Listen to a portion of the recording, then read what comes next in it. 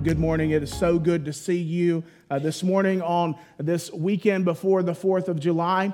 Whether you are a member or a visitor or a regular attender, I want to welcome you here. My name is Pastor Jonathan, and I'm so grateful that you have joined us today.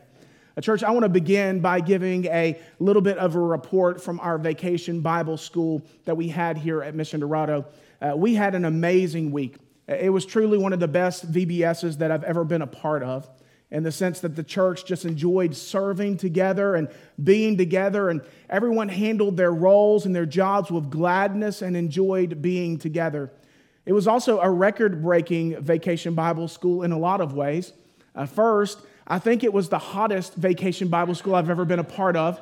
On Monday, I think it was 111 or 112, and we had 4 air-conditioned units break and needed repair. But nobody complained. We just shifted a few rooms around to where everyone could be somewhat cool. And then we set up recreation on the patio with a Mr. fan, and everyone just kept going. So I think we broke a record for the hottest VBS that I've ever been a part of, and probably many of us have ever been a part of. Also, it was a record-breaking VBS for Mission Dorado since I've been here. So I'm coming up on being at Mission Dorado for 5 years, and this was my 5th summer here. I started adding that up, and I was like, wow, I didn't realize I've been here 5 summers. But this was my 5th summer here, and this was our highest kids event we've had by far since I've been at Mission Dorado. On Friday night, we had 95 kids here, 40-something workers, and welcomed close to 100 parents in the doors. And so it was jam-packed. And it was unusual in the fact that usually by the time you get to the end of the week during a VBS, your numbers start declining. However, our last night was our highest night. We kept growing, and so on Thursday night was our highest attendance night. So if you see something out of place, that's probably why. Give us some grace, because every night with pickup, we probably had close to 250 people on our campus, so things got moved around a little bit, so give us some grace there. And I want to just take a moment and brag on our volunteers, because they knocked it out of the park. From handling that many kids to transitioning them and doing pickup and drop off, and then making snacks and crafts and music and Bible study and missions and rec and all of the things, and then cleaning up every night after that many kids. Church, we are blessed and we have the best volunteers. Also, it was another record-breaking VBS in which I think, in a different way, in a weird way, usually your oldest group, your 4th and 5th graders, are your smallest group, but this year they were our largest group. And so on Thursday night, we had 26 4th through 5th graders who gathered for our vacation Bible school. It was a great week. And on Thursday night, with a room full of parents and a room full of kids, I was able to stand right here and to present the gospel unashamedly with many people who had never been on our campus before. It was a great week. So thank you, volunteers, and thank you for church for supporting this ministry. It was a great week, and I'm so grateful for you all. Now, while we had VBS, I tried to walk around with each group and pop in with different rotations that they were doing. And at one point, I was walking around with the preschoolers, and I noticed that there was a few kids that you could tell that they had never been told to stand in a single file line before. If you're laughing, you worked with the preschoolers. And they had never been told to do what the teacher had said. They had never been told to wait while the teacher said wait. And every once in a while, you would hear a teacher or a helper say, hey, I need you to wait, and I need you to come here. And you know what those preschool kids would say, don't you? I don't want to. Or I'm just doing this. What I'm going to do is just this. See, the pre-K kids, the preschool kids would speak with authority like they had the ultimate say. But in the end, what ended up happening? The one with true authority, in this case, the adult or the helpers, would end up with the child sitting down for snacks and sitting down in Bible study like they were supposed to. See, authority is a funny thing. Oftentimes, the ones who don't have it assume that they do. And good leaders with authority ultimately only want people to follow them because it's what's best for the person who is following. Now, last week, we took a break from our series in the book of Romans, and we began a new series called Summer in the Psalms, walking through a psalm a week until school is back in session in August. And last week, we looked at Psalm chapter 1, and we saw the way of the blessed person, that the truly happy and content or blessed person doesn't walk, stand, or sit in the counsel or advice of the wicked, but rather they delight and they meditate or sit in God's word. And we discovered that true happiness and contentment comes from delighting in God's word. We also discovered that Psalm 1 and 2 are really closely interwoven. And in fact, they're the gatekeepers for the book of Psalms. See, when you go to Psalms 1 and 2, you see the themes that run through the entire book of Psalms. This week we'll be in Psalm chapter 2, and we'll discover that a person who submits and takes refuge in God's authority is blessed. But a person who doesn't submit to God's authority is headed towards destruction. So let's begin today in the book of Psalms, looking at Psalm chapter 2. So if you have a copy of God's word, if you would take it out, turn to the middle of the Bible in the book of Psalms, and let's look at Psalm chapter 2 together. Psalm chapter 2. I've got to get there as well. All right, here we go. It says this, Psalm chapter 2. Why did the nations rage and the people plot in vain? The kings of the earth set themselves, and the rulers take counsel together against the Lord and against his anointed, saying, let us burst their bonds apart and cast away their cords from us. He who sits in the heavens laughs. The Lord holds them in derision. Then he will speak to them in his wrath and terrify them in his fury, saying, as for me, I have set my king on Zion, my holy hill. I will tell of the decree the Lord said to me, you are my son. Today I have begotten you. Ask of me, and I will make the nations your heritage, and the ends of the earth your possessions. You shall break them with a rod of iron, and dash them in pieces like a potter's vessel. Now therefore, O kings, be wise, be warned, O rulers of the earth. Serve the Lord with fear, and rejoice with trembling. Kiss the Son, lest he be angry, and you perish in the way, for his wrath is quickly kindled. Blessed are all who take refuge in him. Psalm 2 begins with this rhetorical question of, why do the nations even bother? See, David is shocked that the people of earth would rebel and would conspire against God Almighty. So the psalm makes it clear that the nation's attempt and plotting is in vain. And this word plot is very similar to the word that we saw meditate in Psalm chapter 1, verse 2. See, the godly will meditate on the word of God, but the defiant nations meditate upon this hopeless rebellion against God and his authority. So why do the nations rage and the people plot in vain? Well, look at verses 2 through 3. In verse 2, we see that this is no small movement. This is no grassroots movement against God, but those who are against God are actually in the highest offices of authority. It says the kings of earth set themselves. This is a military language that's used here, which means that the kings of the earth are linking arms together and they're setting themselves against the Lord Almighty. And there's a thick irony in this text right here. It's the kings of earth setting themselves against the King of heaven. And in Psalm 1, we saw a call not to walk in the counsel of the wicked and to not stand or sit in their advice. And now in Psalm 2, it shows us what the outcome of walking with the wicked accomplishes. It puts you in an unwinnable situation. See, somehow thinking that you can stand against God who created you and who is holding all things together and that you can win. I mean, this is just insanity. I mean, surely their outcome will be the same of what we saw in Psalm chapter 1, verse 4, where it says they're like dust in the wind and no roots, and they're producing nothing good for anyone, and they're not even in charge of their own direction. But notice, not only do these wicked rulers who set themselves take counsel together against the Lord, but also against his anointed. Josh Smith had this to say about this verse. He said, they're standing in the wrong place. They're thinking in the wrong way against the wrong persons. Then in verse 3, it says they go even as far to say that they want to tear off their chains and free themselves from their slavery to God. See, what was in the hearts of these wicked rulers now comes out of their mouth. They say about God and his anointed, let's get rid of them. This is how they see the authority of God in their lives, and they want nothing to do with it.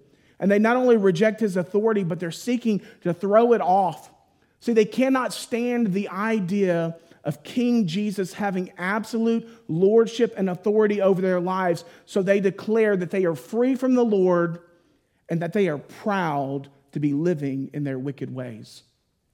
I'm just going to pause here for a moment and say, I did not plan to preach this sermon on the Sunday before the 4th of July, this holiday that we're about to celebrate in our country. I did not plan to preach a sermon about America and its need for repentance.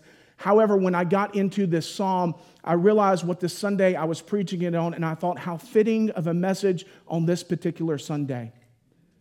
We're ending Pride Month in our country, and we're beginning a holiday where we celebrate our country's birthday. And here we find a psalm that speaks about the wicked and how they are proud to be living in their wicked ways. That sounds an awful lot like our country right now. Adrian Rogers famously once said, "The sin that used to slink down the back alleys now parades around Main Street." Jack Graham said this past week, there was a time when people were ashamed of their sin. Now it seems as if people are no longer ashamed of their sin, but they're celebrating it. And if we are no longer ashamed of our sin, then how can we repent and turn from our sin? See, what God is calling us to do throughout the whole of Scripture is to turn and repent of our sin. But what culture today is being led to do by the evil and wicked ways of the enemy today is to celebrate our sin. And church, I'm just going to be real honest right now. Our country doesn't need anyone else making them feel really good about themselves. We need the Holy Spirit to show us that we are the wicked ones and that our only hope and our only hope is in the goodness and the grace of Jesus Christ alone. See, as preachers often say, our hope is not in the White House, but our hope is in God's house. Remember what the Psalm says in Psalm 1, 4-6 about the wicked one. It says the wicked are not going to stand on Judgment Day before God. They're not going to stand with those who are saved on Judgment Day, and they are going to perish in their wicked ways. Church, our world is in a crisis, and the only cure is the gospel. Our world is seeking hope in any way that they can find it. However, the only hope that any of us have is in Jesus Christ alone. Our world is seeking love anywhere that they can get it. However, the true love and the only love that we truly know is the love of Jesus Christ, who laid down his life for us while we were still sinners. See, church, when are we going to fall on our knees and cry out to God and get serious about the lostness in our community? We've got so much passiveness that's just built up in us, and I've got it as well, and I'm praying through it about the lostness and the people that we know that are around us that are dying and they're going to hell, and people surrounding us who are celebrating their wicked ways that are leading them to destruction. And hey, church, this is not a call to be a jerk for Jesus in any way. Not screaming louder, out loud, or online, but this is a call to remain steadfast in prayer and to not relent in proclaiming the truth of the gospel of Jesus Christ. And when's the last time you've been broken over a lost person enough to come to the altar and to pray for them? When's the last time you've been broken enough over a lost family member that you've invited them over to tell them, hey, Jesus still saves, and I love you so much. I want to tell you the most loving news that I can possibly share is that there is hope in Jesus Christ alone. There is true love found in Jesus Christ alone. Jesus Christ alone saves. See, the Holy Spirit has commanded and has commissioned us to share the gospel. And although the world may seem strongly opposed to the message that we are sharing, I, for one, believe that God is still in the business of changing hearts and saving lives. That the Holy Spirit can still cause people to hate their sin and to seek after Him. So let's keep proclaiming the truth. Let's keep proclaiming this message, and let's let God's work do the calling. Let's share the message of Jesus Christ with all that we meet. The time for complacency is over, but the time for commissioning is now. Let's get after it. Let's continue reading in verses 4-6. It says this, "He who sits in the heavens laughs. The Lord holds them in derision. Then he will speak to them in his wrath and terrify them in his fury, saying, as for me, I have set my king on Zion, my holy hill." So what is God's response to the rulers of earth coming together, all united against a ruler of heaven? Well, look at verse 4. He laughs. But not only is God laughing, but notice God's posture while he's laughing. What's he doing? He's sitting down. See, God doesn't even rise to acknowledge their threat. It's this imagery of the nations are raging, like they're plotting, they're gathering, they're setting, they're taking counsel together. They're very busy plotting against the king of the universe. But then God's just sitting in the heavens unbothered. Like God's not pacing the floor with anxiety. God doesn't head to the situation room to assess the situation with his team and assess the threat. God doesn't head for the bunker in case there's an attack that's coming. God is just sitting in heaven unbothered and chuckling at their attempts. See, God is beyond the reach of human rebellion, and God laughs at their rebellion against him. And you may say, well, what's so funny? Like, why is God laughing here? Well, hear me, when God laughs, it's not funny. God's laughing at their pathetic attempt and thought that he might be impeached like some mere earthly ruler. Psalm 37:12 says, the wicked plots against the righteous and gnashes his teeth at them. But the Lord laughs at the wicked, for he sees that his day is coming. See, the Lord is holding them in derision. He's scoffing at them. He's laughing with disbelief. It's almost this imagery of like when a child, like maybe a 3 or 4 year old, gets really mad and they come at their father like swinging, right? And the dad just puts his hand on his forehead, right? Like they're coming swinging. And like the dad's sort of hurt that they're coming after him, but then he's also like sort of laughing at their attempt at the same time. Like, I'm just holding you back with my hand and you're giving me everything you got. That's the imagery here. See, the wicked rulers of our day and the wicked in our world today may be laughing at God and his ways now, but God will have the last laugh. And we look at verse 5, and not only does God sit and laugh, but then we see that he speaks to them. And when God speaks, he will speak to the wicked in his wrath, and this will terrify them. AJ, I love the way that the KJV puts it here. It says that God vexes them in his sore displeasure. In other words, God's not very happy with you right now. When I was growing up, oftentimes the worst thing that my father could say to me is that he was displeased with me, that he was disappointed in me. Like, that weighed much heavier than any other type of punishment. Like, give me all the spankings in the world, but don't tell me that you're displeased with me. In the same way, when my father told me that he was proud of me, and even today when my dad tells me he's proud of me, like there's no greater compliment that I can receive. But I'm just saying, when God is displeased in you and he expresses that, like he vexes his concern to you, that is terrifying. See, God's not just a God of love, he's also a God of wrath. We saw that when we looked at Romans 1:18, that the wrath of God is revealed against all ungodliness and the unrighteousness of men who by their unrighteousness suppress the truth. What is God's wrath? Remember, God's wrath is a settled, fair, and a righteous anger. It's not like our anger where it's momentary or emotional and often uncontrolled, but God's wrath is always completely righteous and justified. And the wrath of God is coming for all people. And against those who are rising up and making plans against God, he will speak to them in his wrath, and it is terrifying. See, we know this truth. God is holy. He's perfect. He's set apart. We learned that this week. There's nothing that God has ever done or can do that is wrong. But yet we as humans, we're all sinners. Like we've all done something wrong. We've all lied or stolen or cheated. We've fallen short of the glory of God. And this creates a problem because our sin separates us from God in this life and the next. And therefore we need help because we know that God's wrath is towards sin and sinners, which we all are. So what hope is there? Well, our hope is in Christ alone.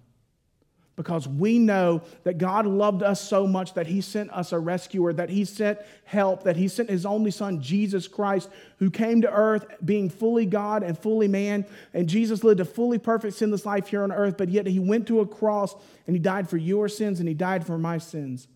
3 days later, he defeated sin and death when he rose from the grave. And we know this truth from Romans 3:25, that Jesus Christ went to the cross as a payment for our sins, and his death on the cross satisfies the righteous wrath of God against all who cry out to Jesus for salvation. So that if we've cried out from Jesus for salvation, that his blood covers us, and we don't have to remain separated from God. We don't have to remain unsatisfied, but we've been rescued from the wrath of God by the blood of Jesus Christ. If we repent of our sins, if we believe in Jesus Christ and we follow him, then we will be saved from our sin that separates us from him. So instead of today us being the one who conspires against God, we can be the one who is forgiven by God. See, in verse 5, God expresses his righteous anger for those against him, but who are against him. But now look at verse 6 where God continues to speak. So we saw in verses 1 through 3, the wicked rulers claimed that they would throw off the Lord's sovereign rule over them, but they don't know that God is supremely sovereign and he's in complete control of all things.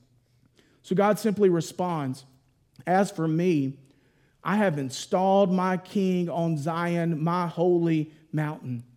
See, there's this huge tension here. The kings of earth have set themselves against the Lord of heaven and earth and his anointed.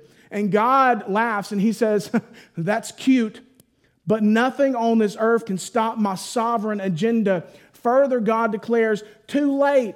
I've already set my plans in motion, and nothing on earth can stop the power of the King of heaven, because, by the way, I created everything. I am God, and I will have the last word."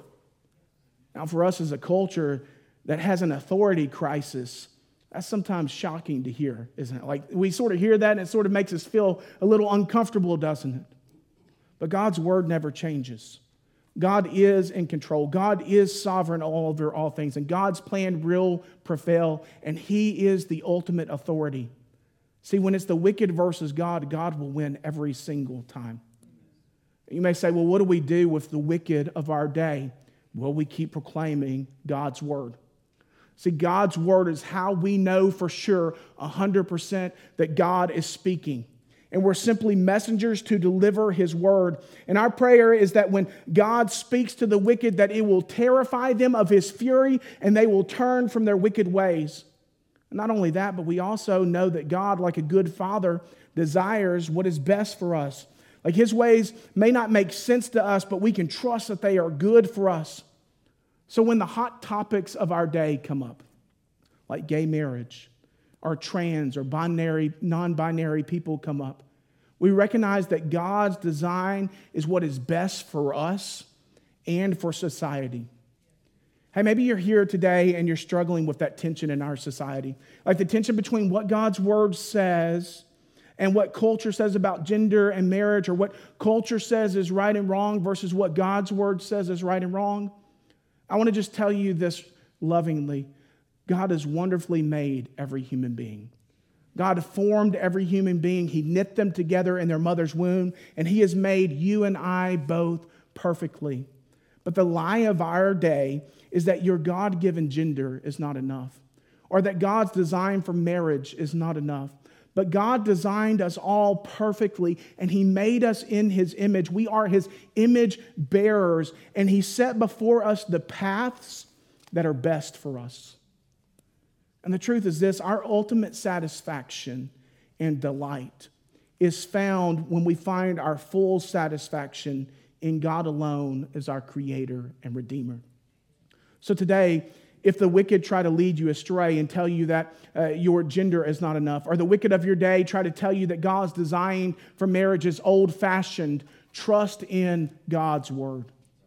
That God's design is what is best for us and for our society. See, God is seeking you, trying to help you from getting, God is seeking to keep you from getting hurt. He's telling you what is best for you.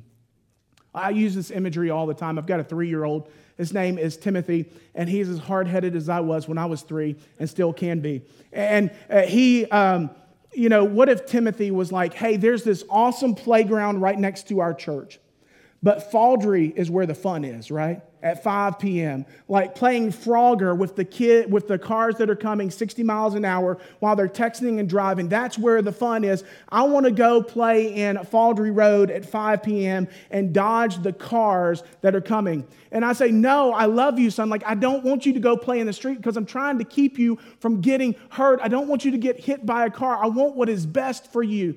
And he looks at me and he says, Dad, you're just trying to keep me from having fun. Like, you're trying to keep me from exploring what is fun and exciting. And I say, no, son, I just love you.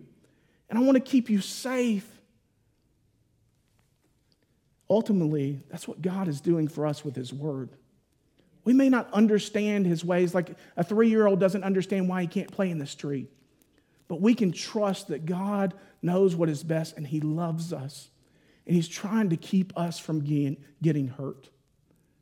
Ultimately, the wicked in our day, they're declaring themselves as an enemy of God, saying that they know better than God.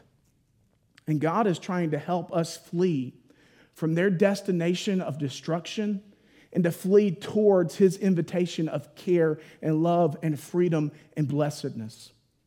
Hear me say this lovingly. God's design is what is best for us and for our society. Let's continue reading in verses 7 through 9. It says this, I will tell of the decree, the Lord said to me. You are my son. Today I have begotten you. Ask of me, and I will make the nations your heritage, and the ends of the earth your possession. You shall break them with a rod of iron and dash them in pieces like a potter's vessel.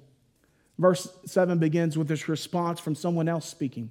See, after God spoke to the wicked and declared that he sent his son, now we hear his son speaking. Well, what does his son say? First he says, the Lord said to me, you are my son. Today I have begotten you. Today I have become your father. Well, who is this referring to? Well, in many ways, the background of this text is the Davidic covenant that we see in 2 Samuel verses 7-14, where it says, I will be to him a father, and he shall be to me a son.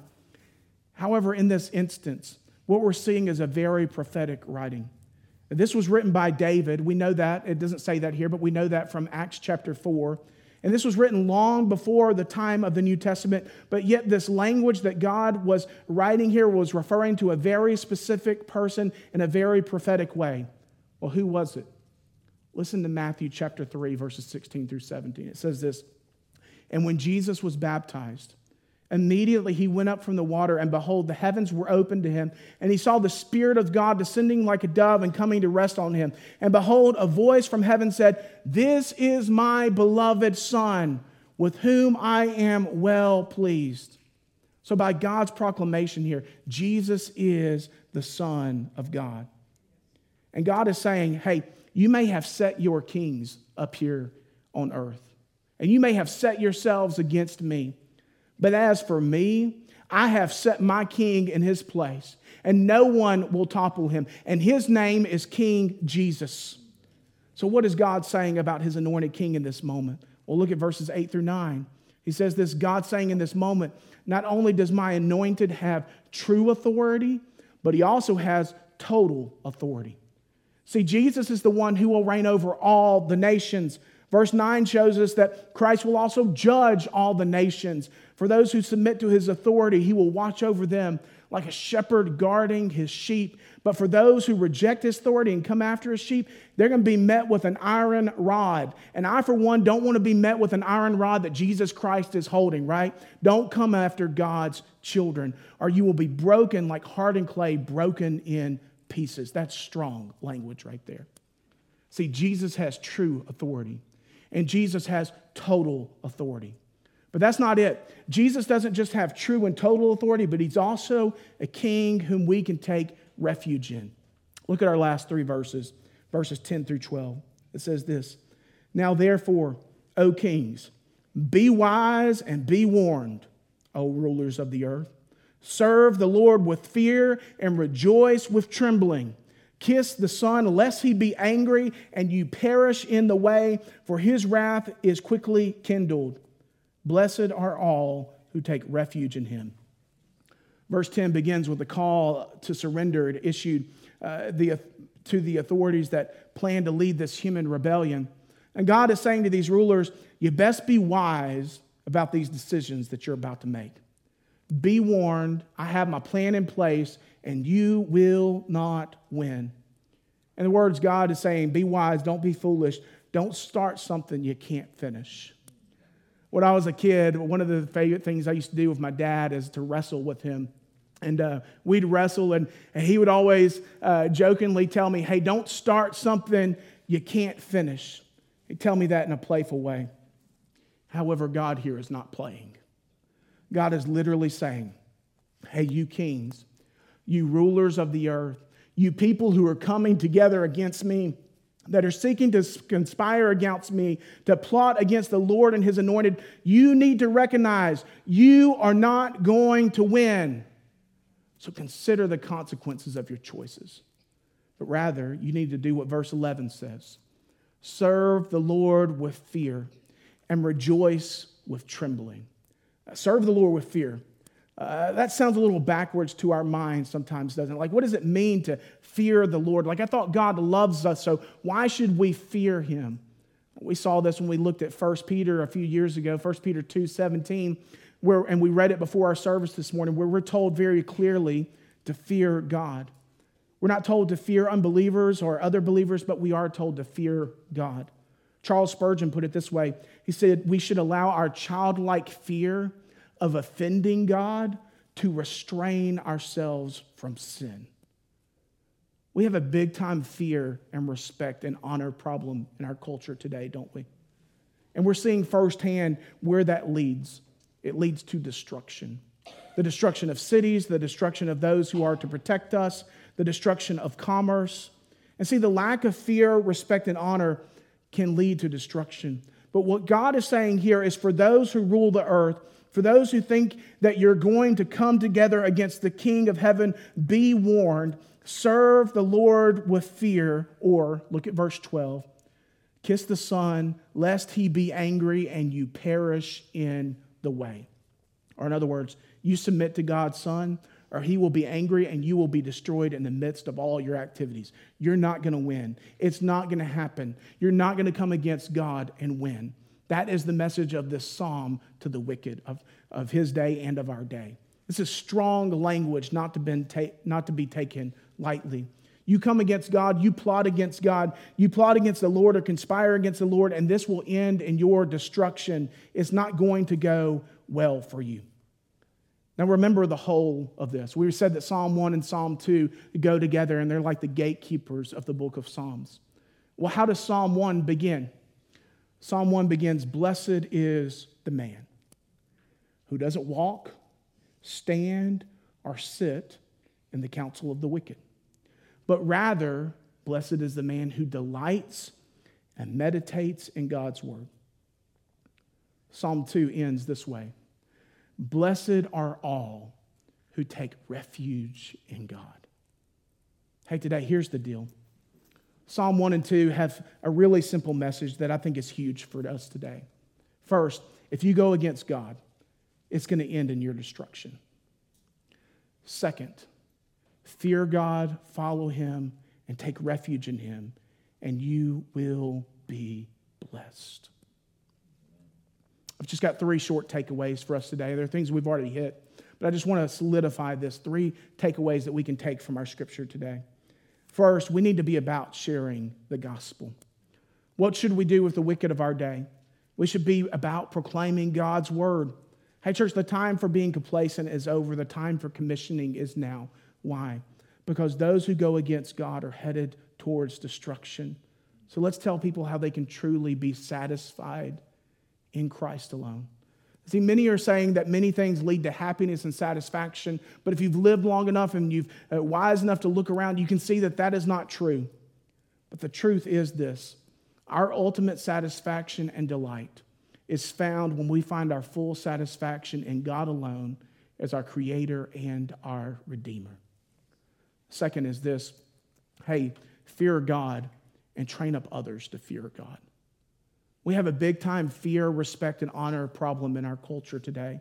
So today, if you're a parent or a grandparent or anyone who has influence over the next generation, would you teach this truth of this psalm to them? Teach 1 Peter 2 to them, that when we don't fear God, it leads to our destruction and to others' destruction. Would you allow your childlike fear of offending God to restrain you from sin and to train up those in your care to do the same? Last application is this: we need to be about praying for the leaders of our country, that they would fear God, submit to him, and follow him. On this Sunday before the 4th of July, we need to be reminded that whatever we may think about the rulers of our day is negligent to Scripture's command to honor our leaders and to pray for them. One of the most honoring things we can do for our leaders and glorifying things to God that we can do is to pray for the leaders of our country, that they would fear God, that they would submit to him, and they would follow him. So Christians in the room today, would you pray for your leaders? We may never get an invitation to the White House, but we can pray that the Holy Spirit would be made known and would be known there.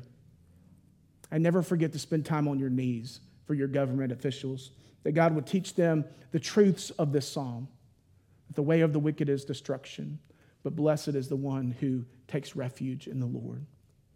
Our big idea for today is this: God is sovereign over all things. Those who take refuge in him are blessed.